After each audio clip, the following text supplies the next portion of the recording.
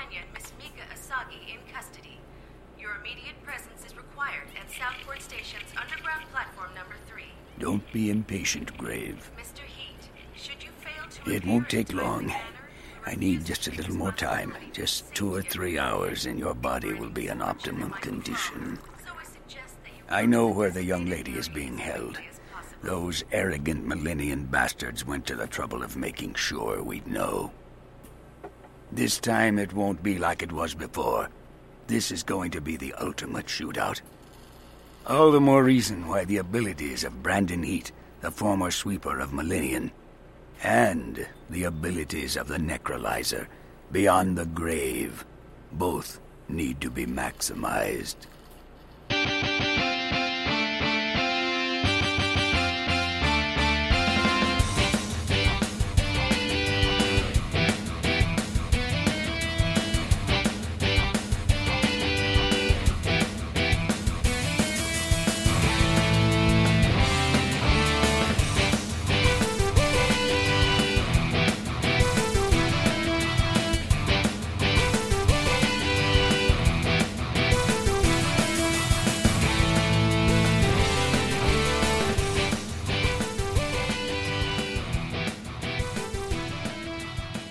Welcome to Tuning Japanese, a podcast where 3 dudes in their 30s talk about anime. And he's Beyond the Grave. No, he's Brandon Heat. No, he's Andy. Hey, it's me. It's an Andy. And we didn't bother to write an intro for him because we didn't think he'd be here. And we were right. And I'll protect you and all that and that's all I can do. I'm Bill. Hi, Bill. Hi. How are you? I got 100% on my finale for my training test, so, Woo! I'm doing okay. It's done. It's over with. You've been training all week. I have. I've been sitting in front of my computer all week.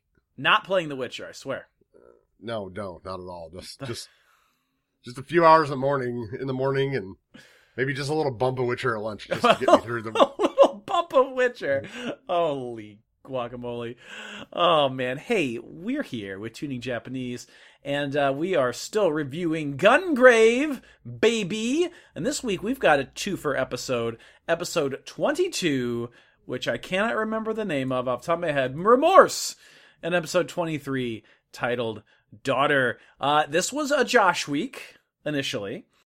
Josh did want me to mention, and he said it was fine to totally mention, Josh has missed a decent amount, as you all know, from time to time. His wife, his significant other, does have a chronic condition that'll sometimes keep her away from, some of the things that she would like to do. But Josh cannot be here because of that.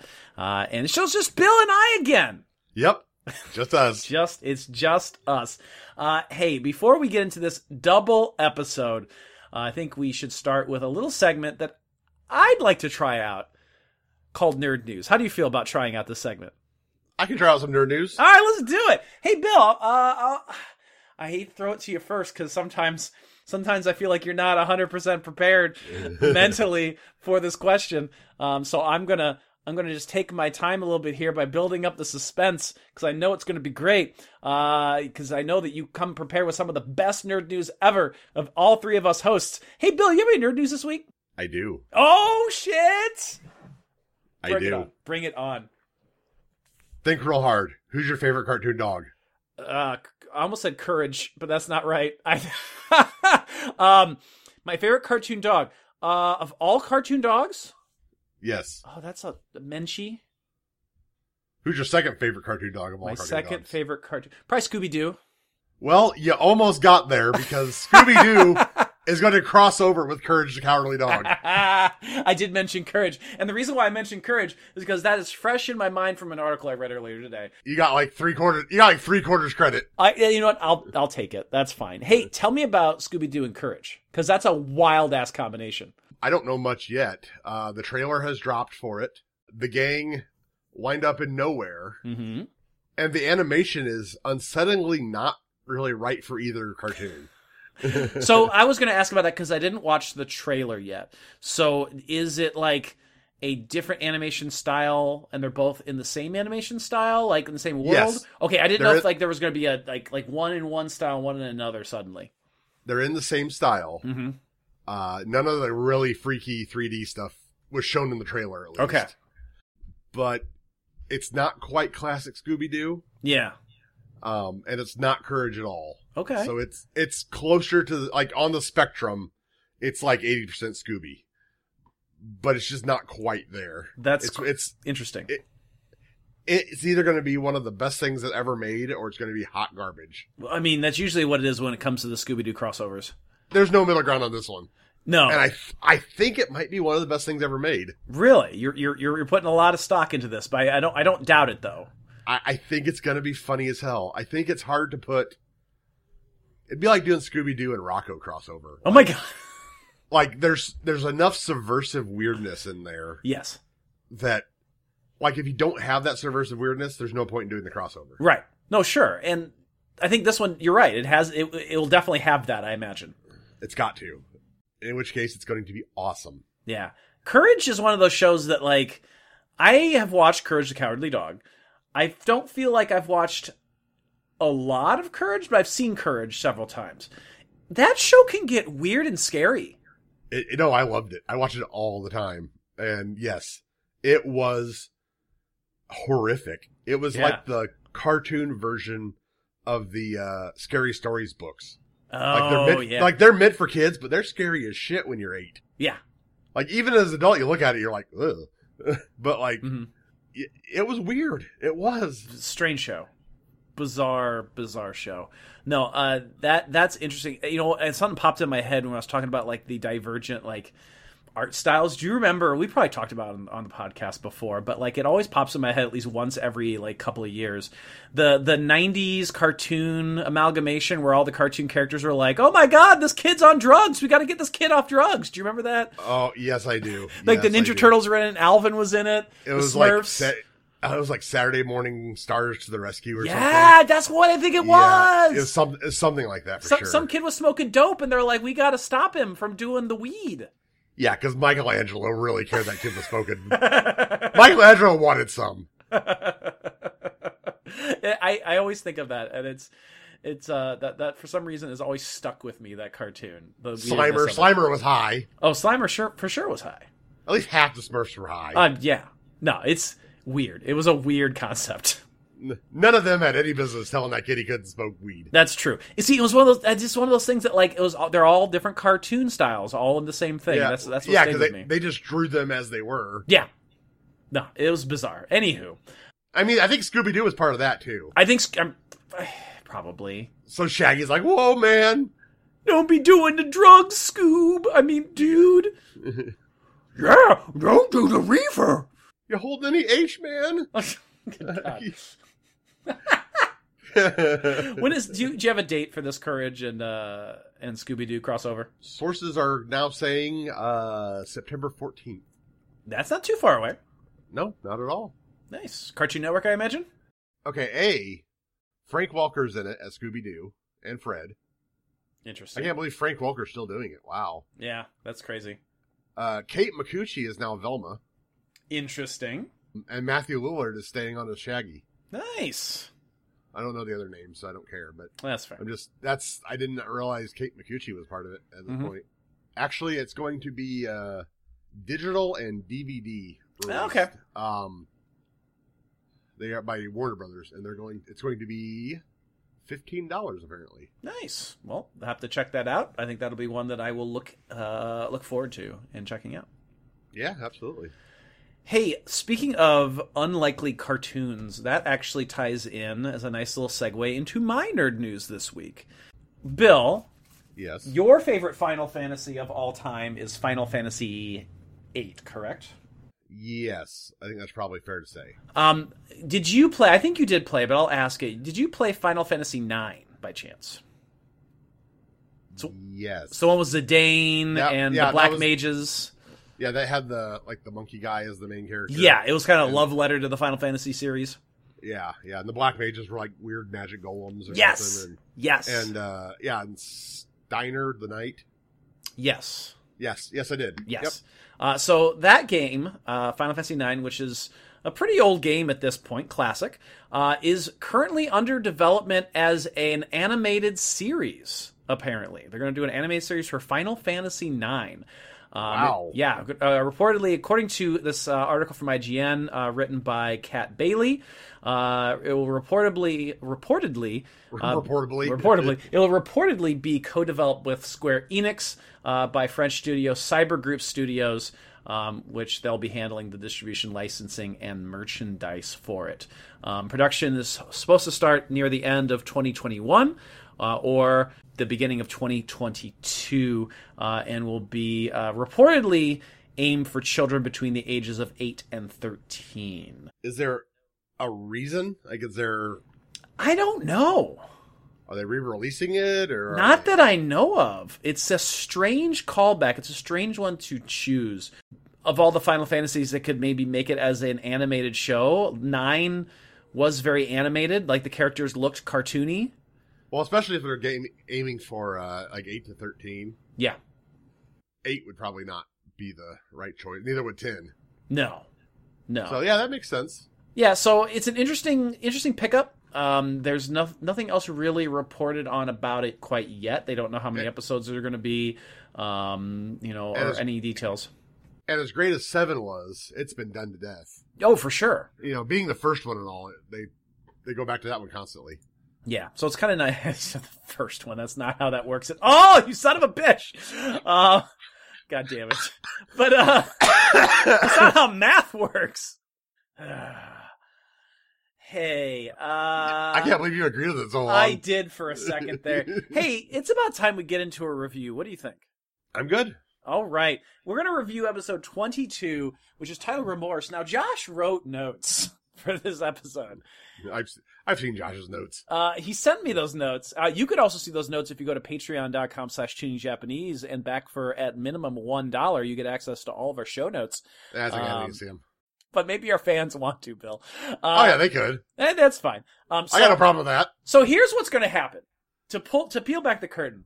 Since Josh went through the effort of writing these notes, I am going to read Josh's notes while Bill has the episode playing to make sure that this makes sense and we're not making any mistakes. Does that sound cool?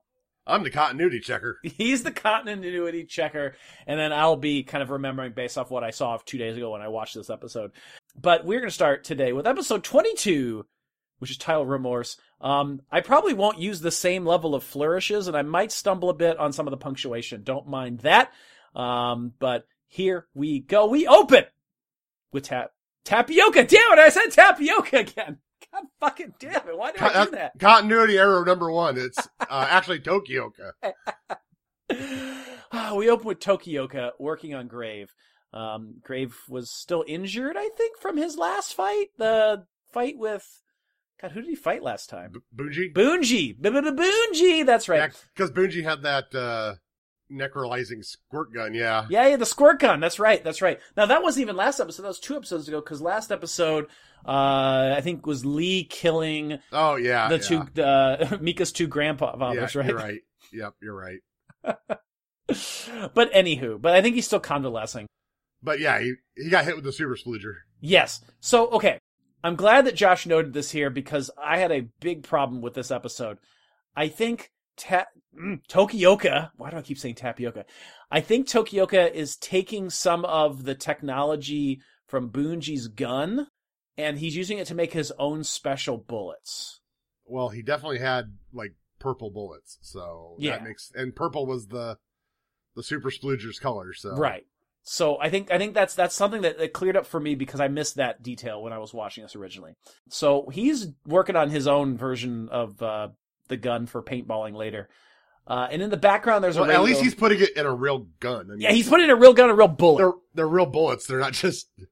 No, you're right. Grave doesn't have to stop halfway through the shootout and just like pump it up. In the background, there's a radio message informing Grave that Millennium has Mika and where to get her, which is strange to be on a radio. I never quite understood that. I guess they're in control of most of the city? I know, but even so, that just seems balls out zany to be like, hey, we're just gonna take one of the, or maybe all the Probably all. and just tell a dead guy that we kidnapped this girl. Like, everybody in the 50-mile radius will know it, but for sure. Nobody can listen to smooth jazz. But I want to listen to some smooth jazz. I love smooth jazz. You're wrong. Anywho. Tokioka exposits, Josh's favorite word, that time is short, but in 3 hours, Grave will be at optimal efficiency to fight the organization once again. I love it. He's like, give him 3 hours to cook in the crock pot. He'll be fine. Yeah. Let him marinate a bit. Let him marinate. You got to let them juices just kind of flow together a little bit. Give them good grave juices. Gross. All right. Wouldn't that be gravy? Fuck! God damn it. Yes, Bill, it would be gravy. Fuck you. Fact check number 2. God damn it. So, he mentions that this is going to be the ultimate shootout.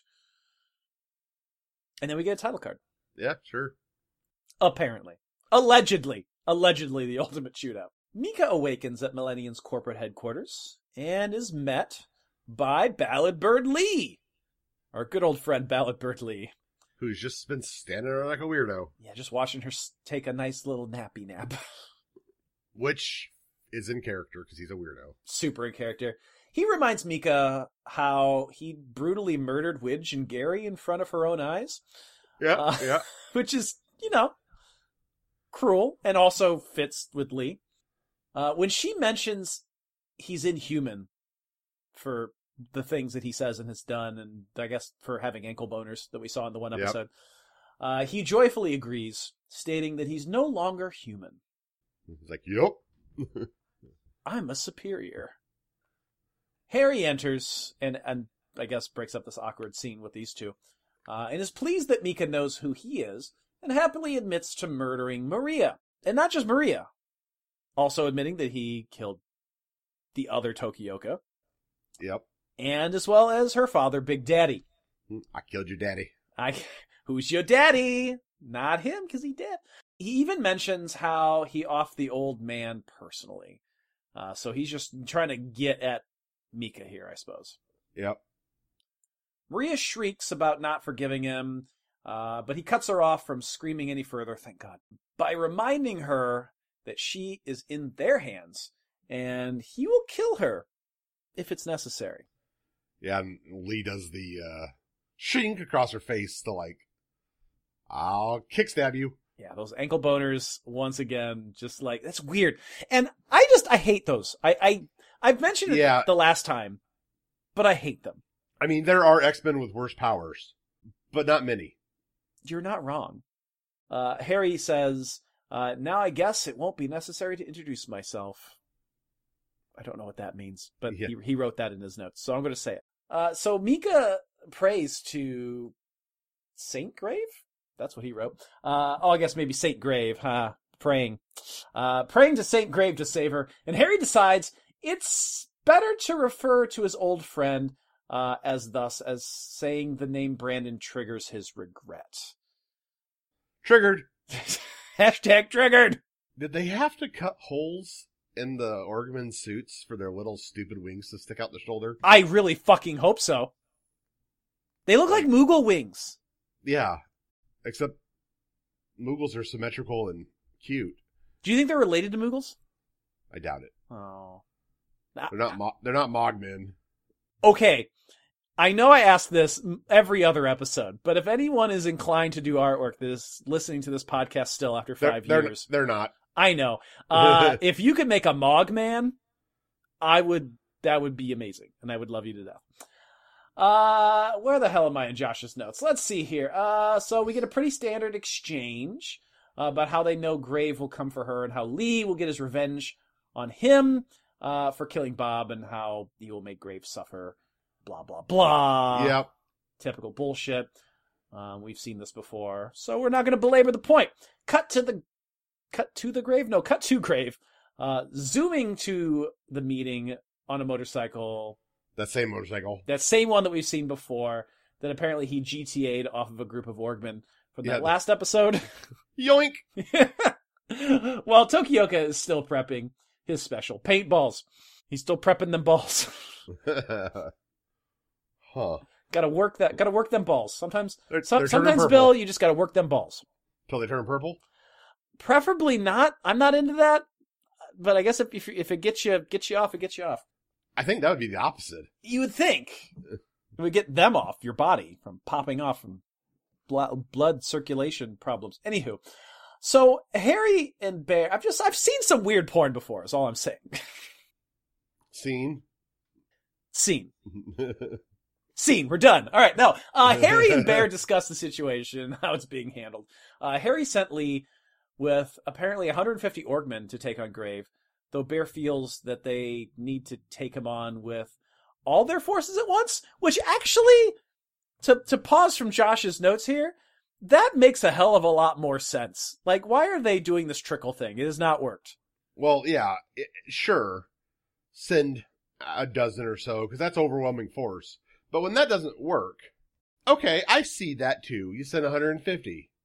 But now that 150 hasn't worked, yes, maybe send everything. Send everything all at once. Quit sending your mid-bosses one at a time. Yep. Yeah.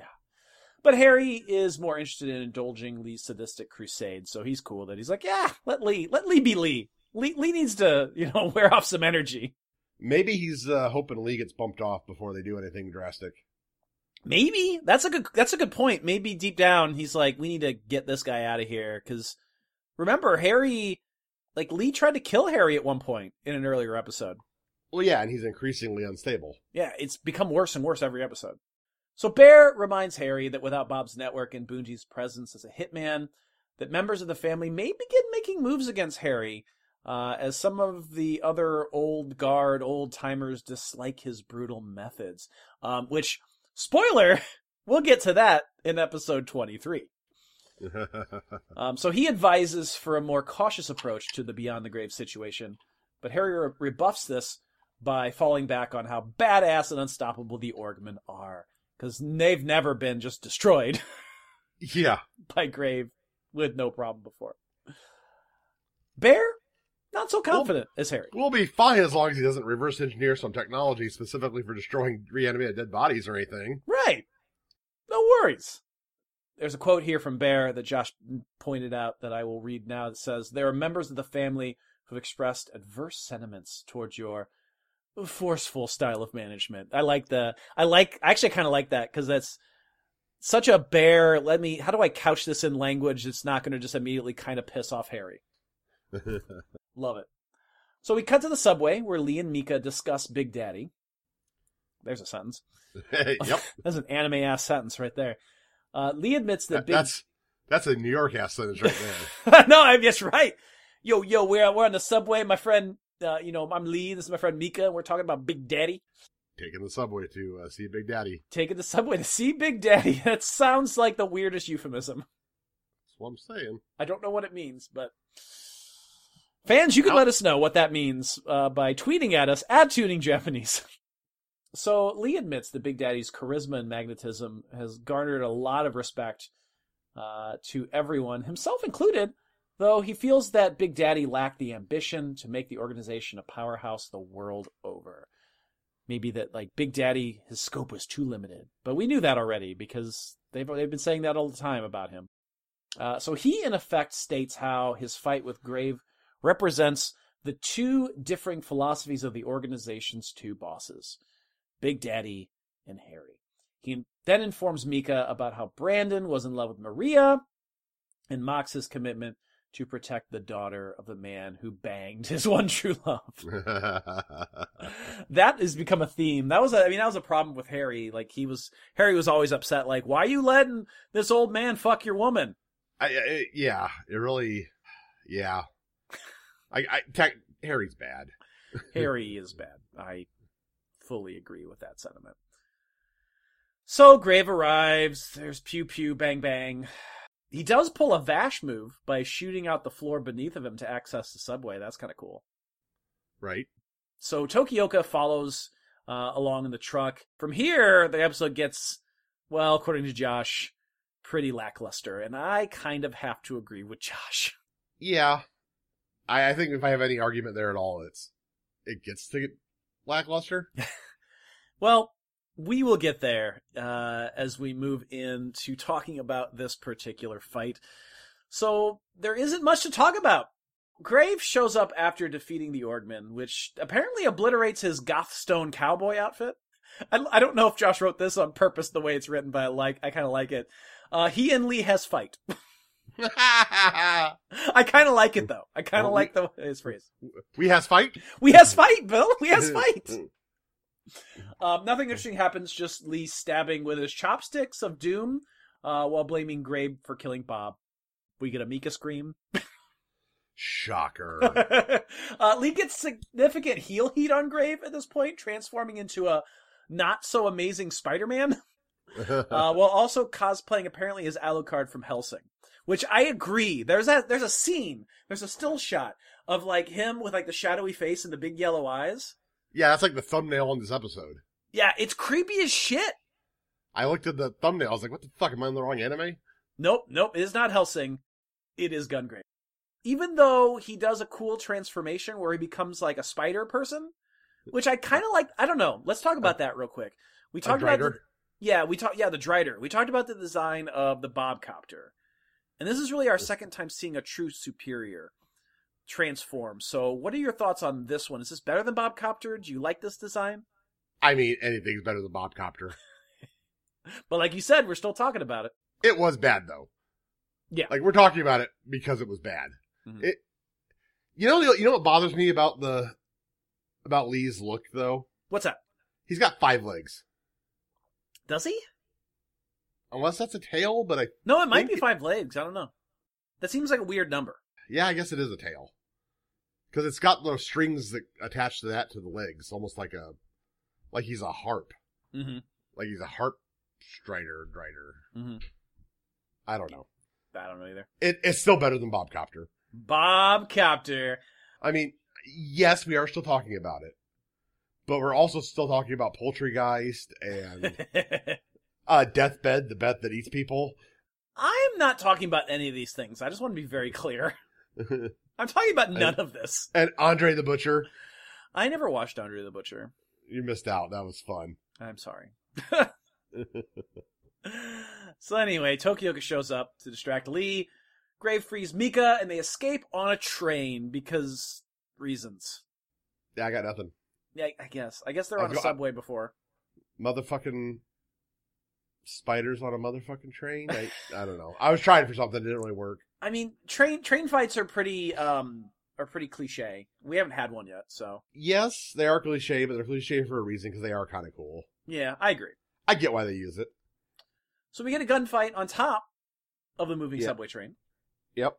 Where Grave shoots Lee off the train. Kind of just shoots his where his claws are connected to the train, and he goes ah! and falls backwards off the thing. And he scuttles his way back up to the half train car. Yes. So it does this right when Grave is like back with Tokioka and Mika. Tokioka, says like, "Hey, I've got the anti-superior rounds for you." But yes, he comes back on the open end of the train. Well, I guess, does he slice it first? I feel like he slices the train open first. I thought he sliced it before he fell. Maybe he must have sliced it before he fell. So he like spider leaps onto the thing. And he, just kind of has blades everywhere. Just throwing blades all over the place. Like he throws some like at... Yeah, like little crescent moon blades. Yeah, so like not as Sinbons, which would have been cooler, I think. Yeah, I mean, or something at least looked like them. For sure. It was really strange. It was a strange choice. Lee says, Act 1, Scene 1. I cut you to pieces and watch you die. Because that's the kind of crazy shit that he's spouting now. That's a short play. That's a very short play. A bloody play. Tokioka loads up the special ammo in Grave's gun because Grave loses it at some point during the fight. Gets knocked out of his hand. And then Grave pew pew bang bangs. And then at first Lee gloats and then starts falling apart, crumbling. The bullets take effect. And he gets shot off the train. Again. And he falls to dust. That's it. That's the fight. Yeah, this is the right time or the right place for me to die. Yeah, I think those are some of his final words. Yeah. What? It's really Shut dramatic. You're not the main character. Shut up. Yeah, and doesn't he like fall off the track into like the river or something? No, he just crumbles to dust. Oh, okay. So, that's it for the fight. Thoughts on the Lee fight after everything we built up with Lee? It was all right. It was all right. That's fair. Like, it had a lot of good elements. They just didn't maybe choreograph it out as cool as it could have been. Yeah, I agree. I mean, he fell off the train twice. Yes. As train scenes go, probably the least. No, it's not Spider-Man for Spider-Man 2, which is arguably the best train scene in any piece of media. Either that or the Invincible's train scene. That is something for sure. So we cut to the after effects. Graves sees that Tokioka is dying, takes him back to the truck. The whole sand steamer thing in Trigun probably counts. Oh yeah, I think the sand steamer counts. Absolutely, that was badass. I love that episode. Even the train job in Firefly. Oh, train job in Firefly is great. I forgot about that one. I forget about that Firefly exists sometimes. So those are all better than this. So yes, no, for sure. All those. If you want to see a better train scene, watch those first. So we then get his final monologue about how he was a coward and allowed himself to be pushed around by others for their ends, using his genius and lamenting that he'll never make a difference. And then he dies. All right. Bye, Tokioka. Yet again, we lose now 2 more characters from the anime. Yep. We're just killing them all off rapid succession. Mika wakes up later, finds Tokioka is dead, screams, cries, fade to black. And that is episode 22 of the anime. Are you all right? You're laying completely still and not moving, and your blood all over the front of you. Oh, this is the part of the show where we talk about what we thought of the episode. I'm going to start with you this time, Bill. I'll start the next one because we're doing a double episode today. What do you think of episode 22? Well, Mika yells, "It's not fair! It's not fair!" That's pretty much my sum up. That's that sum up for you. That does it. Bill, remember when this anime was good? Yeah. Like, remember when this anime actually was really good? Yeah, I do. It is almost impressive. The level of how good it went to how, like, I don't give any shits. Like. Yeah. And other way around would have been impressive, but, like, understandable. Like, it took them a long time to find their footing. And then it became really good. Speaking of Firefly, I wasn't interested in the first couple episodes of it, and then it became good. Right. Very rarely does a series start out really strong, really into it, and then it just totally shits the bed. Like, this wasn't even a gradual decline. This is just... Yeah, I agree with that sentiment. I'm curious if there's any fans out there that disagree with us. I'd be curious to see what your take is on that. You can always leave us something on our Facebook when we post this episode. But yeah, I'm kind of curious what your all thoughts are on this anime and how, if you really think the end parts with Grave and the gunfights and fighting Millennium one by one has any redeeming qualities. I think it has some redeeming qualities. Like you said, there were elements in this episode that could have been really cool. Yeah, I mean, they definitely, they had all the parts. Mm-hmm. They just didn't know what to do with them. Yeah, I agree. And I know it's been a running gag fan theory, but even if Bob and Lee had actually had a relationship, maybe if this is the episode where that came out. Yeah, oh yeah, for sure. And that's why he's been so psychotic. Yeah, for like, real. Anything. Yeah, give me some reason to care about Lee after all this, given the fact that, like, Lee was a integral character throughout. Like, it just felt like an anticlimactic end to his character. Give him his Sunbond things in giant superior form. Yeah. For real. That alone would have done something. I mean, who gives a shit that he's throwing toenails at him? Yeah. Why is he a spider? I don't know. Who knows? So, you know spiders, how they throw toenails at people. Yes. I don't know. Yeah. It's not a great episode. But that was episode 22. We will be moving on to episode 23, Daughter. But first, I think it's about time that we head to a segment that I'd also like to try out. And maybe Josh will do it for us, so I have one less thing to do, and that's the break card.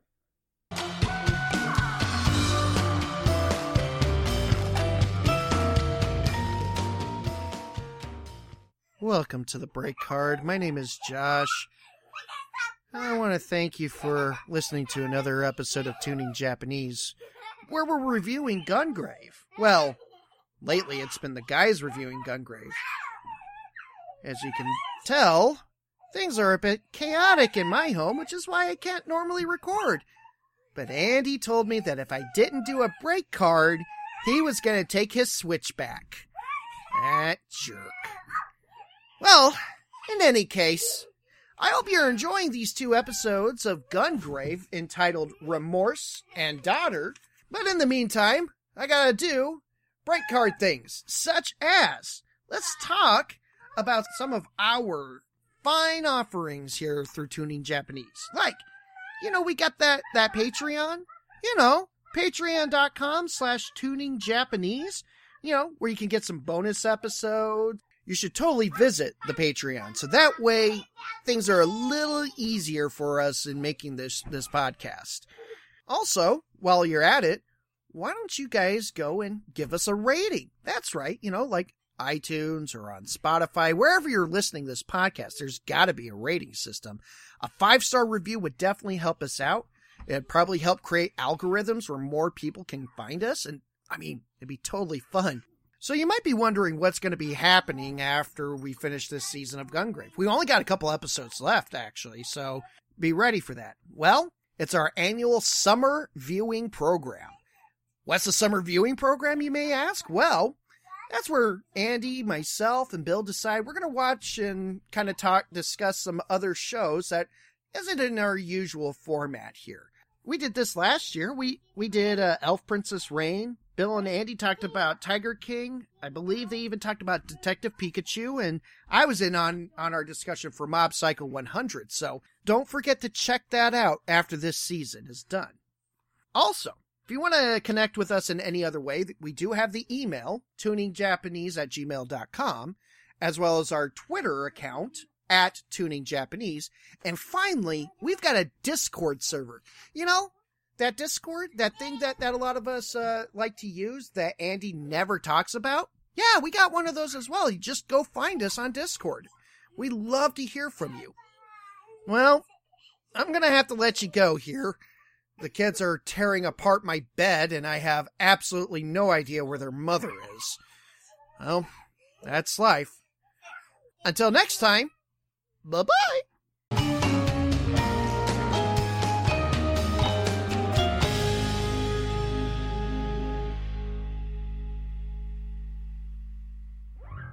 We're back for the break card. I thought for sure you were going to say we're going to the money zone. But we don't have any money. Money. We don't make money. I did buy the McElroy's book on podcasting, so I will maybe learn how to. One of the chapters is about making money while podcasting, so maybe I'll learn. So it's okay to make that joke because you bought their book. It is okay to make that joke. That is fine. Now, is there advice in there about us writing our own book about podcasting? I have not gotten far enough to tell you yet, but I will let you know, and we will chomp on their flavor a little bit, and we'll see what we can do. Hey, Bill. Hello. We're back with episode 23. Guess what? It's my week again. No kidding. Again. So if you don't like my reviews, fans, I apologize. You're gonna have to hear me again for episode 23, which is titled Daughter. Well, actually, this is your first review. This is my first review. The other one's Josh's. If they hate your voice, I don't know why they're here, to be honest. That's true. I don't know either. This one, spoiler, a little bit better than the last episode. So we get our cool theme song, as per usual. And we cut to Mika mourning the death of her father, Dr. T, Widge, and Gary. They're in a graveyard with all these, pauper graves. Mm-hmm. Pauper graves. She declares, "There shall be no more tears as Grave turns. Vengeance is on his mind." That's true. He's got the crazy eyes. But she's telling him too, No more revenge either. Yeah, she's like, enough. Let's stop this endless battling and why don't you just stay with me? Stay with me. I'm not going to sing that song because I can't. But he decides instead. Fuck that. Doesn't even say anything. Just turns and walks away from her. Yep. Which I'm glad he did, because it would have been creepier if he's... Stay with me. All right. I am okay with 4 or 5 more episodes of Buckethead Adventures at this point. I don't think that's the stay with me she intended. No. And we'll see that in just a little bit again. I don't think that's what she intended. I think she's looking for a very anime relationship. And, she's thinking, well, you're dead, you might have tentacles, who knows? Yeah, it's you know, dead people. You know, dead people, how they commonly have tentacles, Bill? You know what I'm talking about. You've seen Josh's hentai. You've sold Josh's hentai. Yeah, just the back cover as I was selling it to somebody. Oh, we get our title card, and then we cut to Millennium. And as Bear predicted, the board has called an emergency meeting. The executives have found out what happened to Bob, to Lee, and to Boonji, and are like, things are getting pretty bad, don't you think? Like, people are dying and shit. Right. And Harry just kind of waves it off and is like, no worries. I know why you called this meeting. You all just want to know who the new leaders are going to be. Don't worry. We're going to pick them from people at this very table, but only if you go through the process of superiorization. I wonder if maybe that instills some loyalty. Because we talked about, like, he thought maybe he'd be better off without Lee, but at the same time, like, he did have control over Lee. I wonder if that gives them some power. It might, honestly. I don't know. They haven't really given us enough about what superiorization actually is. Right. We just get like they're alive and it mutates their bodies. You don't have to, it's like, it's necrolization, but you don't have to die.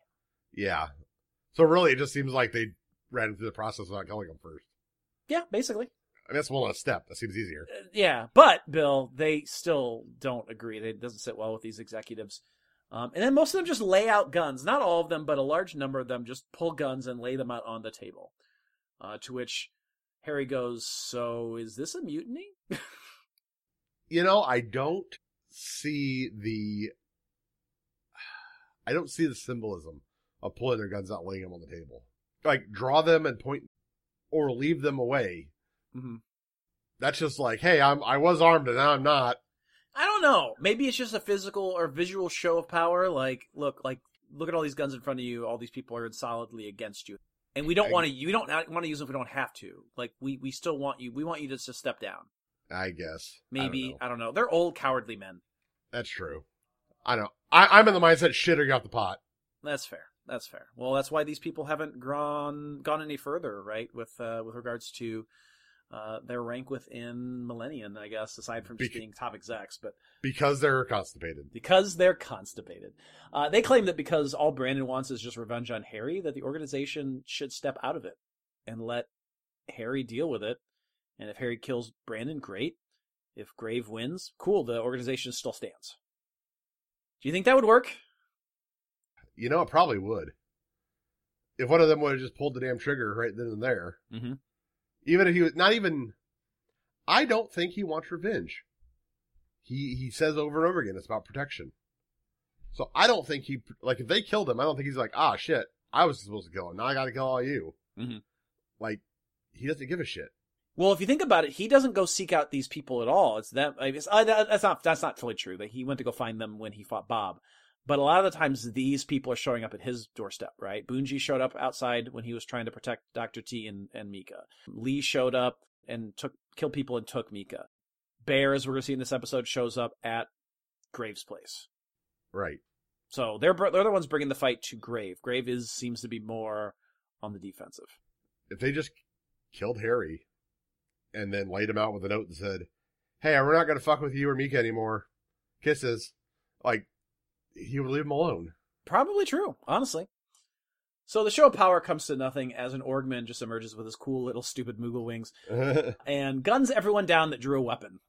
Yeah, just dual wielding Uzis. It's so good. Leaving the rest of the people who didn't draw guns to shit themselves, aside from Bear and Harry. Harry tells the remaining execs, just continue your work. Do what you're doing. Keep the good work going. And he and Bear are off to a dinner with Sherry. Thoughts on that scene at all? I mean, anything else that we haven't mentioned? I get Harry and Bear like sitting there all cool and calm, being main characters. But you think it'd be more chaos with like an Uzi. You'd think so. Somebody would run, or somebody would try to shoot back, or even somebody who was innocent would like dive for cover and catch their attention. Or that's animation. It was just very clean. Very clean. I love to. My favorite part of this scene is Harry's like, oh well, and then like he's got an Orgman just in a secret compartment in his office. Like the door opens, the Orgman comes in, guns him down, and he goes back into his little secret compartment. If I was the head of a mafia family and I had undead zombie soldiers, no sleeping, no getting bored, no needing to eat or drink or shit or anything, why not just give it a couple of Uzis and stick them in a closet? I mean, you make a good point. You make a valid point. It's an auto turret, just easier. Yeah. Bill, we got to go to an awkward moment. Yeah, we do. Mika lays her head on Brandon's shoulder and says, "Man, I know now why Mom got all wet over you." I don't get it, personally. But sure, let's go with it. What the fuck is happening in this scene? I don't know. It creeps me out. In a better story, I don't want to say better anime, a better story in general, you could probably play with, she has these feelings for this guy, but he was, maybe some of it is because she's lost everybody, and so she's desperate to have connection, and like he would deal with not wanting that because it's more creepy, and he dated her mom, and like it could have been literally like a thing. Yeah, for sure. I think it was just ham-handed shoehorning of a romance subplot.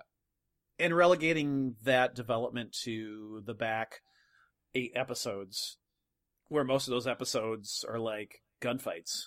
You're not going to get that kind of development. No, it's just like, hey. He's like, no. That... Basically what happens in this scene. Yeah. She asks him, let's run away somewhere together. And when he doesn't answer, she then asks, hey, why did you turn my mom down to begin with? Why couldn't you be my daddy? That makes it worse. It does. It makes it very weird. So Brandon decides to play the friend card, says he'll protect her from danger, but nothing more. Well, yeah, that's the responsible thing to do. That is extremely the responsible thing to do. So we go to the dinner that we mentioned earlier between Harry, Bear, and Sherry. It's weird now that we don't see enough of Sherry, and I always forget until I hear her voice that's Meryl. Like it always like weirds me out. I'm like, oh yeah, that's Meryl. I forgot. Yeah, she's not a steady enough presence to remember it. Yeah, it's like that's Dorothy Fawn. We talked to her. So the dinner happens, and this is also all kinds of awkward. Harry tries to get Sherry to convince Bear to step down and just relax, like leave the organization, quit. And I guess my first question is like, what do you think the motives are here? Is this legit he's worried about Bear? Does he think that Bear is gonna maybe not be on his side? Does he want Bear out of the picture? What's going on here with Bear, do you think? If he thinks Bear's not going to stay with him, he's stupid. Because obviously Bear's going to do what he's supposed to do. Right. It's all he's ever done is work hard for the leader. If that's his idea, he's just stupid. Yeah. Then again, I can't really see him having a legitimate care about anybody either. So I don't know. I really don't know what the motivation here is. I don't get it either. Maybe it's just a way to keep Sherry and Bear both kind of out of his hair. Maybe. Honestly. It might be. Just to maybe keep them safe and away from the danger, or just to keep them away from what he's trying to do. Yeah, just keep him out of his hair. Just like he doesn't need them telling him, advising him, telling him things, getting in the way, whatever. Yeah. He just wants them to go away. He doesn't care about either one of them. Well, Bear declines, saying that he's personally asked Harry to stay on and work for the organization still. He then asks Sherry, and what's really fucking weird to get down on that D and get him a goddamn grandchild. Yeah, I mean, you see parents in media do that, but then it gets worse because Harry's like, yeah, I've been popping them little blue pills every night. We try all the damn time, right, honey? Yeah, that gets weirder. And Sherry's like, don't say that in front of my dad, but doesn't say it in like a really angry way. And I'm like, where is this heading? I don't like it. I don't like it. I'm not going to think about it further. Bear can't think about it either because there is a phone call, and he has to excuse himself from the table and from the dinner. He promises, we can do a dinner again any other time, but he has business that he has to attend to. And the whole time, Harry's looking pissed at Bear. And again, I'm like, why does he look so angry at Bear? Even the way they're sitting in like the weird like thirds of the table is kind of weird. Yeah. You think like Harry would be sitting next to his wife and, I don't know. Or they'd at least be like, 3 compass points or something. It's bizarre. And Harry at the end comments once Bear leaves, that's the other side of human nature. And I don't get what he says or if I missed a reference somewhere where someone else maybe had said that. But like, even Sherry's like, what do you mean by that? And he's like, oh, don't worry about it. I got nothing. Okay. I'm glad I'm not alone in that. It was very strange. We cut to Bear and his men. Bear's overkills have found Brandon and Mika. Bear thanks them and then just up and dissolves the group. Yeah. Says, go home or stay with the organization, whatever you want to do, but the overkill's no longer a thing. Which, again, makes me think Bear doesn't know if he's going to come out of this alive, or maybe he doesn't think that he's going to come out of this alive, possibly. Or doesn't care if he does, or like this will be the last thing he does, and then like maybe then he'll leave the organization. These again, all this crammed in so far that we don't get enough motivation. No, we don't. Stretched out, some of these moments could have maybe been something powerful if we understood what was happening. Well, he does say, though, I guess it gives us a little additional information. He says, I'm not doing this for Millennium. I'm doing it as an individual looking to challenge Brandon Heat. Also keep note, Brandon Heat's full name comes up again and again and again and again, as per usual in this anime, especially from Bear here. One of the overkills tries to go after Bear when he walks away, but another note's like, hey, we need to not, let him go. We need to be thankful for the fact that he never turned us into Orgmen. That was pretty cool. Right. He didn't turn us into a group of undead murder hobos. This could have sucked. And Bear's a pretty chill guy, so let's just let Bear handle it himself. Right. So we go back to Grave. He hears footsteps as he's cradling Mika's head. They're sleeping in some warehouse. Grave points a gun, and it's Bear, of course, in the doorway. Bear points out the irony of talking to a dead man that barely talked to him when he was alive. Although Grave doesn't say much in this scene either, so it's not really that ironic. Yeah, you're still talking at a dead man like you've always done. Pretty much. He also notices that Mika is Big Daddy's daughter, asking why he's bothering to why Grave is bothering to protect her, because Big Daddy's organization is dead. She doesn't matter anymore. Harsh. Yeah, which, if that's true, they'd stop trying to kill her. That's true. So Grave shouts out a frustrated "Why?" and then goes to mock punch this guy, straight up Tekken style, Brian Fury. But Bear catches his fist and tells Brandon that he has apologized for what he's done to Big Daddy in the past, but he doesn't feel remorse for what he's done. He's done it because he wants to protect and look after his daughter. Hey, there's the title, daughter. This could have had a nice duality if Brandon was treating Mika more like a daughter, or if she was treating at all, and if she was treating him less like a sex pervert. I agree. I feel like a little cleanup of the writing and the relationships of the characters could make this a really cool dichotomy. Yeah, it would have been a nice parallel. Yeah. Bear challenges Grave to a duel, telling Grave to come to his own personal estate. And as he's leaving, Bear apologizes to Mika for her mother's death. And you probably don't remember this, so you might need to listen to it, go back to the scene and watch and listen to the music at some point. The music is really fucking weird in this scene. It's kind of silent for a while, and then there's a really weird drum that plays a few beats, and then maybe a little bit of guitar, and then it's silent again, then there's a few bits of drum, and I'm like, this is the weirdest background music that I think I've heard. It's about the notes you don't play. It's Thank you, Mid-Valley. So we cut to Mika and Grave again. Mika just can't see Bear as a bad person. Like, man, he seemed nice. I know he challenged you to a duel to the death, but he really seemed nice. I mean, in this anime, challenge of a duel is nice. That is actually pretty nice. She says, why do you gotta hurt him? And Brandon answers, it's because they are Millennium. Which I kind of like that line, because when you really think about it, Brandon and Bear really are, of all the bosses and stuff that Brandon has to face, like, Bear is the company guy. Yeah, he's the only one who hasn't changed and hasn't betrayed anybody. And yeah, just like Brandon never did. Right. Except Brandon's changed. Okay, Brandon's changed. Well, so is Bear. Eh. As we'll see, like, changed, like, physically, as we'll see when he gets his superiorization here in this episode. So we get Bear flashbacks, and not the kind you're thinking of. That could be a lot of things. That actually could be a lot of things now I think about it. No, Bear has flashbacks with his conversations with Sid, where he starts to kind of connect what Sid did in trying to protect his son, if you remember that from like so many episodes ago, to him trying to protect Sherry. He calls both himself and Sid, pathetic. And that is a nice dichotomy. It could have been played a little more. Yes. Yeah. We do get a nice long flashback here to it, but still, you're right. Building up more to it. And really, the way the flashback goes, it almost looks like Brandon's thinking about it, too. Yes. Yeah, because it's weird, because they keep going back and forth, I think, between shots of Brandon and, like, these flashbacks. And Bear says, beyond the grave, no, Brandon Heat. There's his name again, just in case you're curious. We get our snowy showdown. I do like this animated scene of like all the snow falling, and we see like the weird temple house that he lives in, and Bear's back in his kimono again. You know, I would like it, but the CGI snow is kind of ugly. It kind of brings you back to Wolf's Rain, but not as pretty. Yeah, I don't like CGI. Again, I just don't like the CGI effects on top of things. No, that's fair. And that was like really heavy in the early aughts animes. We saw that in Wolf's Rain. We see it here in this one. Yep. That was pretty common.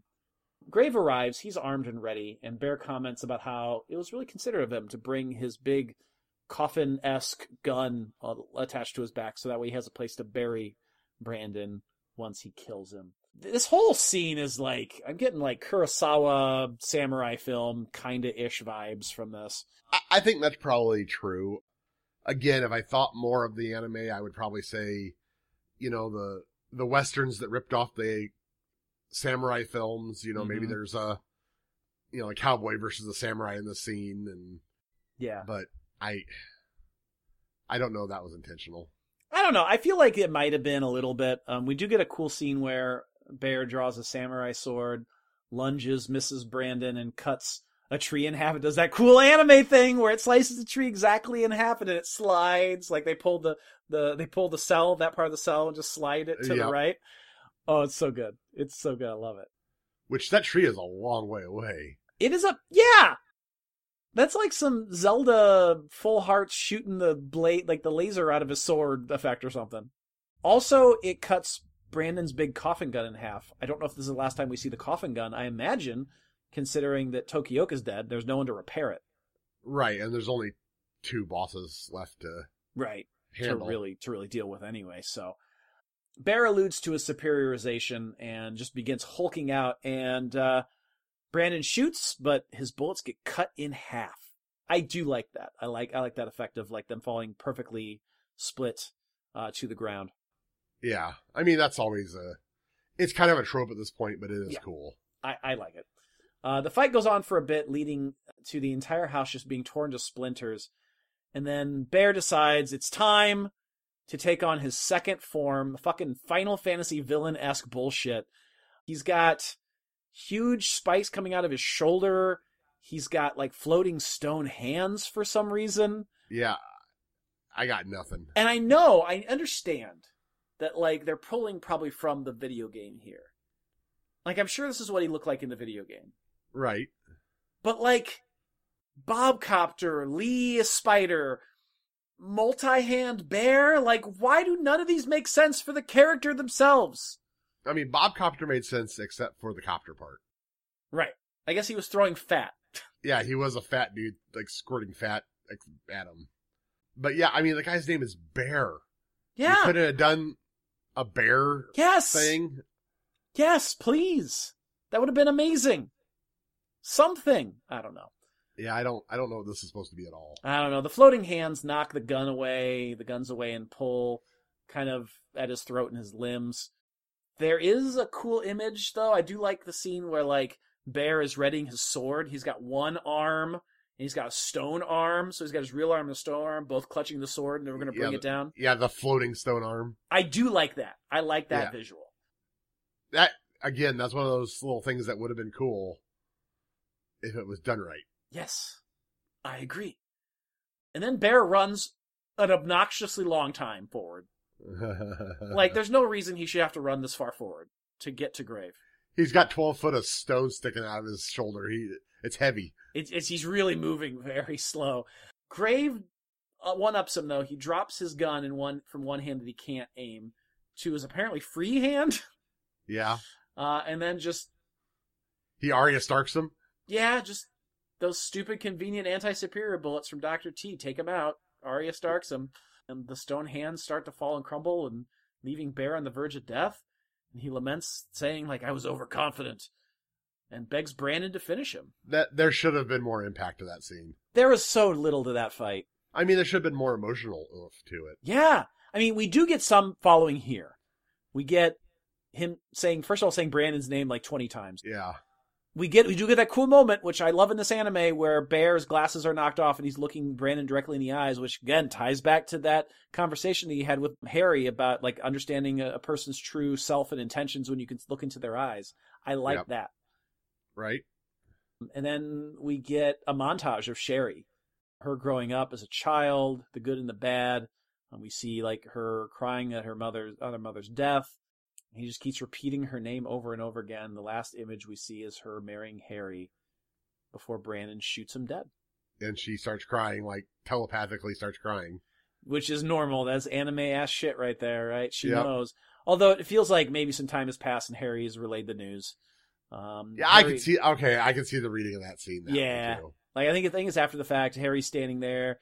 Again, he's not hugging her. He's not comforting her. Yeah, he's just standing there. He's just standing there looking pretty pissed. We get a shot of the overkills, despondent and drinking. We get an end scene with Mika crying, of course, and hugging Grave. And that's episode 24. Or 24, no. Sorry, 23, I should say. Daughter. Now they're overkills? They're so overkills? Something like that. Well, X overkill didn't really seem right. No. I tried something and it didn't work. You're doing great, Bill. That's episode 23. And now, once again, it's the time where we talk about the episode. I like this better than the Lee episode. I think there's at least better plot moments. They at least gave some effort in trying to call back to Bear's past. Like you said, was it as impactful as it could have been? Absolutely not. It absolutely wasn't. But at least they tried. It's like Bart bringing the cake. At least you tried. Yeah, it was something. There were some cool visuals. They're clearing the way. We have 3 episodes left at this point. We've got Bunji, we've got Harry, and I think that's it at this point. I can't think of anyone else. Can you? I don't think so. Yeah. I don't know. It was an okay episode. It wasn't bad. I thought the last one was kind of bad. I didn't think this one was bad necessarily. It was better comparatively. It could have been better. And it's frustrating because you can see it could have been better. For sure. Oh, for sure. Anything you want to add to that, Bill? No, that's pretty much it. Okay. All right. Here I am, back from the ether, so I can talk to you about these 2 episodes of Gungrave, Remorse and Daughter. So let's get Remorse out of the way. I didn't care for this episode. It was a slog to get through. You would think for an action set piece when it comes to taking on one of the bosses of the video game and one of the big bads of the series, it would be more interesting, but really, it was lacking anything. I had no investment. I didn't really care for the stakes. I mean, not the saving of Mika, because I've warmed to her in my recent going back through this series, but it just really didn't work. Nothing clicked. I think because this was supposed to be Dr. Tokioka's swan song, it probably would have benefited more if we actually invested more into Tokioka in this episode. It left his death really almost empty and meaningless. Yes, we get the idea that it's a tragic thing because Mika was crying, but really, I didn't care. I didn't care about Lee's revenge. I didn't care for why Brandon was saving Mika. I didn't care for Tokioka's death. And the fight was just awful. And there are some good fights. There are some better fights. But this episode, definitely probably one of the worst episodes this series has so far. It's a shame. Because remorse, that's pretty much how you're going to feel while watching this episode. I'm sorry. That's just how I feel. But what about Daughter? Oh my God. I have nothing but great things to say about this episode. Now, let's just say Bear is one of my favorite characters in the series. So an episode that focuses on him is great. If Remorse was, an example of the worst that Gungrave could offer, then Daughter is probably the opposite. It's one of the examples of what could be really great about the series. Because in that short time frame, we get everything established. Bear is going to take on Grave because he feels that it's his obligation to do so to protect Millennium. Not necessarily Harry, but Millennium. But Bear even goes so far as to show us his compassion when it comes to the overkills. How we find out that he never allowed any of the overkills to become Orgmen, that he protected them. That fight was all about two of these guys who believed in what Millennium was, but he also represented what Millennium has become. It really is symbolic and also kind of painful. The death of what was so that something better can come about. But you really felt it. It really resonated. And I think everything was done really well. I thought the animation was a lot better on this one. The fight between Grave and the superior version of Bear, while brief, still felt like it had more going for it than the fight between Grave and Lee, or even the fight between Grave and Bob. This was an example of what they really could do with the material that they had and actually make it good. Yes, I'll hate on Remorse till I'm blue in the face, but I will love Daughter to the end of days. Much like how I love my daughter. But at the end of the day, it is still one of my favorite series. This is definitely one of my favorite episodes. It's a shame I couldn't talk about it with the guys, but as you heard in the break card, life's a bit chaotic for me right now. Thank goodness I was able to get them to settle down. All that Benadryl really helped out.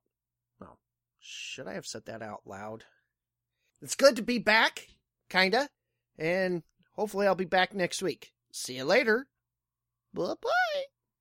I guess that's going to do it for us here, this double episode of Gungrave, episodes 22 and 23. Next time is episode 24, which is titled Last Bullet, and I do believe that is your episode, Bill. Correct.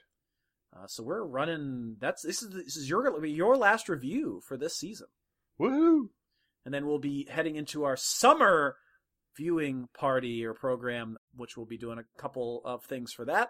And then we'll be jumping into my next season, season 7. Have not announced what that'll be, partly because I don't know for sure yet. I keep bouncing back and forth between ideas, and I have no idea what I want to do. I thought of a new one today, and I don't know if I want to do it, but we'll get there. You got at least a couple weeks. I got a couple weeks to think about it. We'll let you all know. We'll have a blooper episode, of course, to encapsulate all our bloopers from season 6. I started working on that a little bit today, so we'll have that ready to go by somewhere near the end of our run of episodes. But that's about it for me. Anything else you want to say at all, Bill, about anything? Anything you want to get off your chest? No. Songs you want to sing? Poems? Dirty limericks? We'll leave that for off the air. All right, fair enough.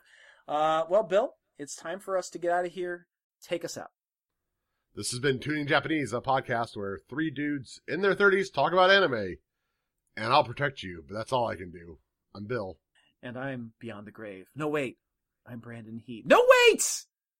I'm Andy. And we will see you next time. It is a good thing we didn't write him one.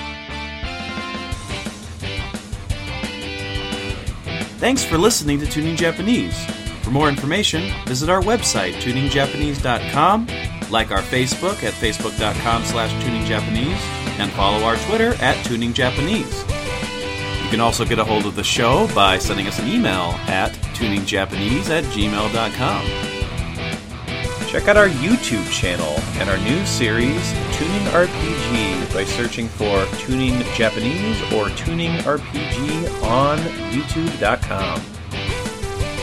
Please help support the show by going to iTunes and leaving a 5-star rating and review. You can also go to patreon.com/tuningjapanese to get all kinds of bonus content and help support the show monetarily.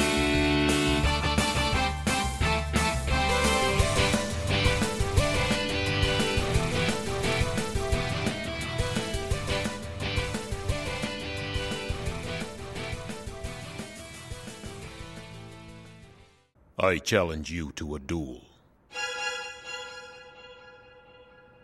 I'll be waiting for you at my estate.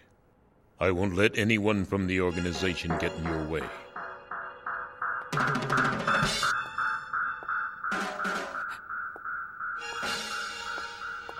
Young lady, I apologize for your mother's death. When painful choices are made, you must be ready to deal with it the rest of your life.